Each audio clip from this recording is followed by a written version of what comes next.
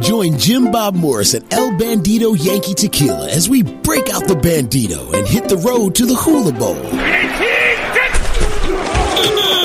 We're highlighting America's great college athletes, iconic NFL coaches, and all the people setting the stage for football's premier all-star game in Orlando, Florida. The action is on the football field, and the El Bandito Yankee Road to the Hula Bowl starts right here on WGNradio.com. 720 WGN, high atop Chicago in the Skyline studio for the Road to the Hula Bowl, and excited to have on the line the Executive Vice President of the Tunnel to Towers Foundation, the one and only Matthew Mahoney. Welcome to WGN. Great to be here. Thanks so much for having us on today. It's great to have you on. I mean, I think the genesis around the organization is obviously one of those sort of dark times, and anybody that is of a certain age can remember where they were on 9/11, but organizations like this and certainly so many of those great personalities that were in on that day making a huge difference. So let's talk a little bit about Tunnel to Towers. So if you can share with the listeners, some people are pretty familiar, maybe a lot more are going to get familiar over the next few weeks, but talk about Tunnel to Towers. Sure. So we were born in the aftermath of September 11th. New York City firefighter Stephen Siller was orphaned when he was a young man. Both his mom and dad passed away when he was 9 and 10, respectively. Grew up raised by his siblings, grew up to become a New York City firefighter. That was his lifelong dream. He was in one of our special units here, one of our squad units, and what they do is they specialize in rescues. On the morning of September 11th, Stephen, who was married with 5 of his own small kids at the time, heard about the attacks on the World Trade Center. He had just been off duty, turned his car around, headed to the World Trade Center, and was stopped at the mouth of the Brooklyn Battery Tunnel. It's a 2-mile stretch that connects Brooklyn to Manhattan. They wouldn't let the civilian cars through. So undaunted, Stephen threw on 60 pounds of gear on his back and ran the 2-mile stretch to the World Trade Center because nothing would stop him that morning from helping others. And, you know, we lost Stephen that morning at the South Tower along with his entire squad. The days and weeks after September 11th, this country came together like no other time in history. Everyone was an American. Everyone was proud to be an American, and everyone did their part. People volunteered all over the country to do some good. And so, for the last 21 years, going on 22 years, what we've been doing is doing some good in Stephen's name. So right now, what we've dedicated ourselves to doing is if a police officer, a firefighter, a member of our military die in the call of duty and leave behind a small family, we go and pay off their mortgage. If they don't have a mortgage on their home, we build them a home anywhere they want in America. And for our catastrophically injured veterans that come back from the war, and also our catastrophically injured first responders, we build them a mortgage-free smart home, which is tailor-built to their needs after serving our country. Wow. And we do that all over the country now, and we couldn't be prouder to do it. Yeah. It's amazing to see, and you said it, Matthew, is that I don't know that the country has come together like that since. And so the more that we can kind of shine a light on that impact and just that inspiration that it has been, and to carry it and pay it forward in a bunch of different ways, I think is really, really cool. And so talk a little bit about that transition too. It's one thing to be so connected with 9/11. There's certainly so many of those families still affected. It's still in the headlines today, and support for them is obviously important, but to sort of broaden that reach and extend it to the veterans in other situations, similar but other situations. Yeah, so what struck us was a couple of things. One was we had the first quadruple amputee to come back from the war came back to our hometown of Staten Island, New York. We're the smallest of the 5 boroughs, and we were really struck by his sacrifice because for those of us who were there, like myself, at the World Trade Center, part of the rescue and recovery efforts, those members of the military took up the fight from us. And so we know that our families that were impacted by September 11th, those firefighters we lost, police officers we lost that day, emergency responders, America stood up and we took care of those families financially. We eased that burden on them. It's the only thing we could do for them, really. But we know that, in that particular soldier's case, Sergeant Brindle, there was nobody to do that for him. He was coming home to the same home he lived in with his parents, only now without the use of both his arms and his legs. And that put a tremendous burden on that family. And so we were really struck by that. And from that moment on, we dedicated ourselves as a foundation to providing for those who had served and had sort of made the ultimate sacrifice. And so we know the police officer or firefighter that, God forbid, passes away in Chicago or some small town in Iowa, this week, they have to be taken care of too, just like our families were taken care of in the aftermath of September 11th. And the great thing is that we really only exist through the generosity of the American people. And the American people are an extremely generous country, and we've been able to do all this good work in their name. I think it's a direct connect too when you think about that, is that the country, all of us, so many different people went into some kind of service or support after 9/11. The military, unquestionable, they sort of picked up that mantle and went and fought on our behalf. And then, of course, in the fire service, you mentioned it, first responders everywhere.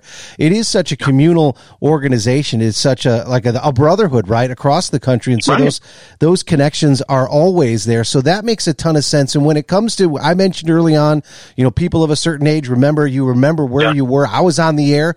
We were talking about it on the radio, and that was one of those things. But for those people that are younger, you've kept up that educational piece, which I think is so important, and to have that available year round. Of course, people can make that pilgrimage to New York to see it in person, but talk a little bit about the Institute, right? And some of the ways that you're kind of educating and keeping that message going. Absolutely. So we did a couple of things. So you're right. There's so many Americans now that were born after, or were so small that the impact of it is kind of lost on them a little bit. Because as you know, for folks of a certain age, right, it was life changing. Even if you weren't there in New York City, the world changed that day. And it's important that we tell those stories and tell those stories of sacrifice over and over again to generations to come.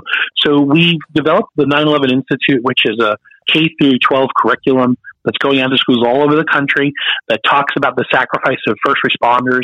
We've created an enormous online video catalog of civilians, family members, first responders, injured members of the service who talk about their experience that day, where they were, what happened to them.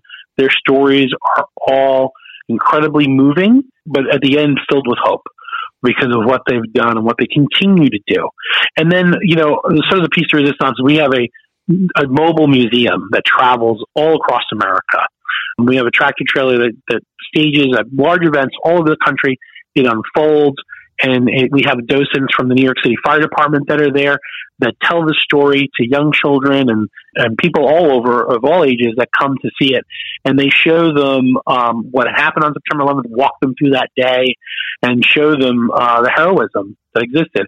And this week, it's down in Florida, in Orlando, at the Hula Bowl. Well, in that whole sort of spirit of meeting people where they are, I think attention of not only football fans, and we've talked about it, right? 9/11 and that entire situation affected absolutely everyone, including fans of some of our biggest and most iconic sports events. And so we'll talk Hula Bowl first because it is coming up and it is happening down there. Talk about how do you guys choose things? Because as we mentioned, it's relevant everywhere. But let's talk about it. There's a great connection with football and the foundation. Absolutely, there is. We've been blessed. We have great relations with both the Jets and Giants, our New York home teams.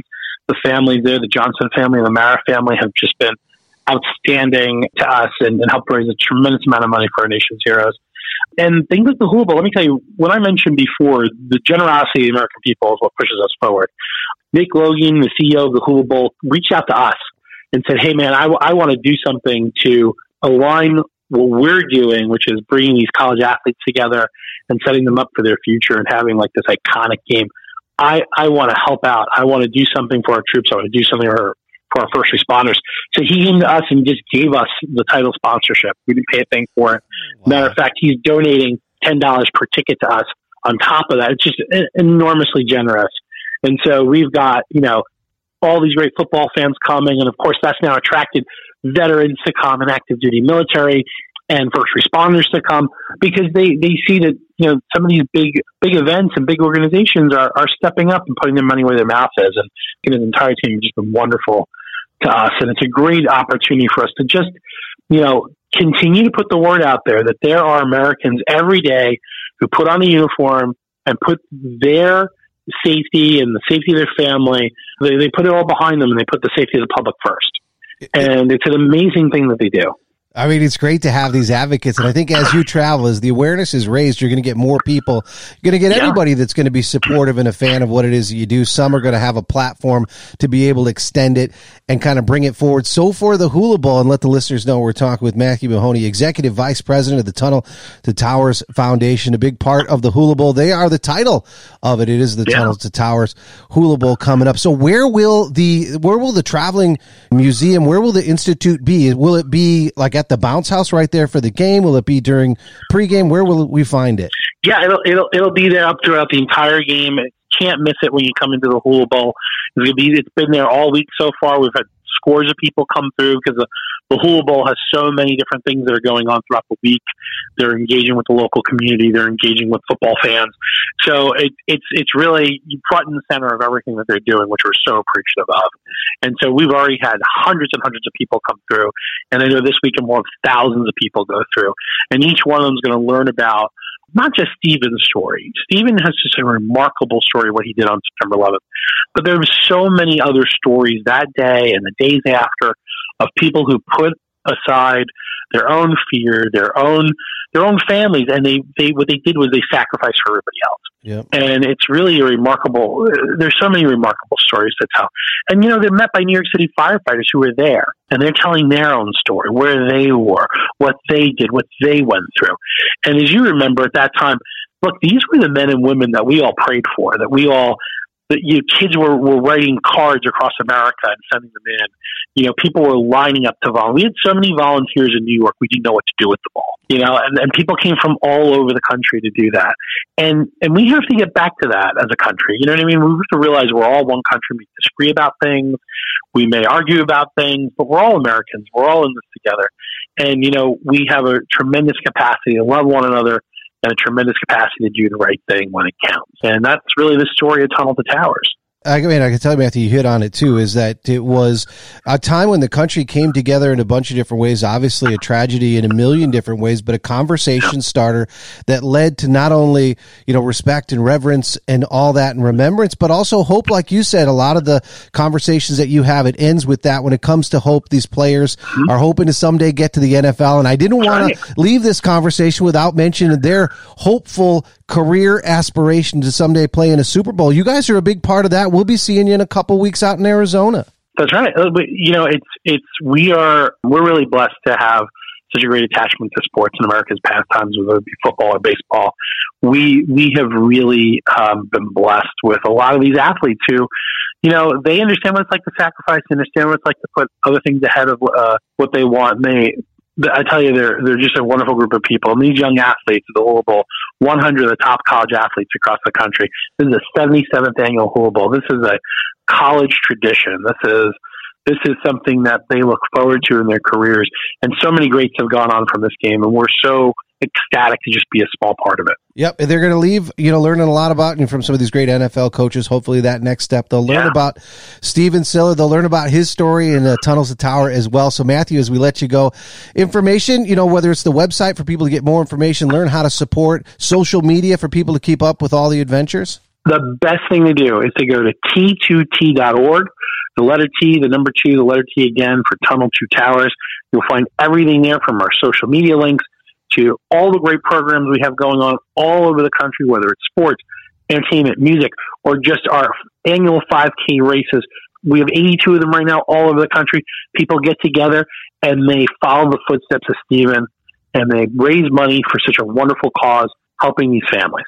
Matthew Mahoney, such important work. Thanks so much for what you guys, of course, you and that entire team over there are doing. And thanks for jumping on the show today. Oh, it's my pleasure. Thank you, and thank you to all your listeners.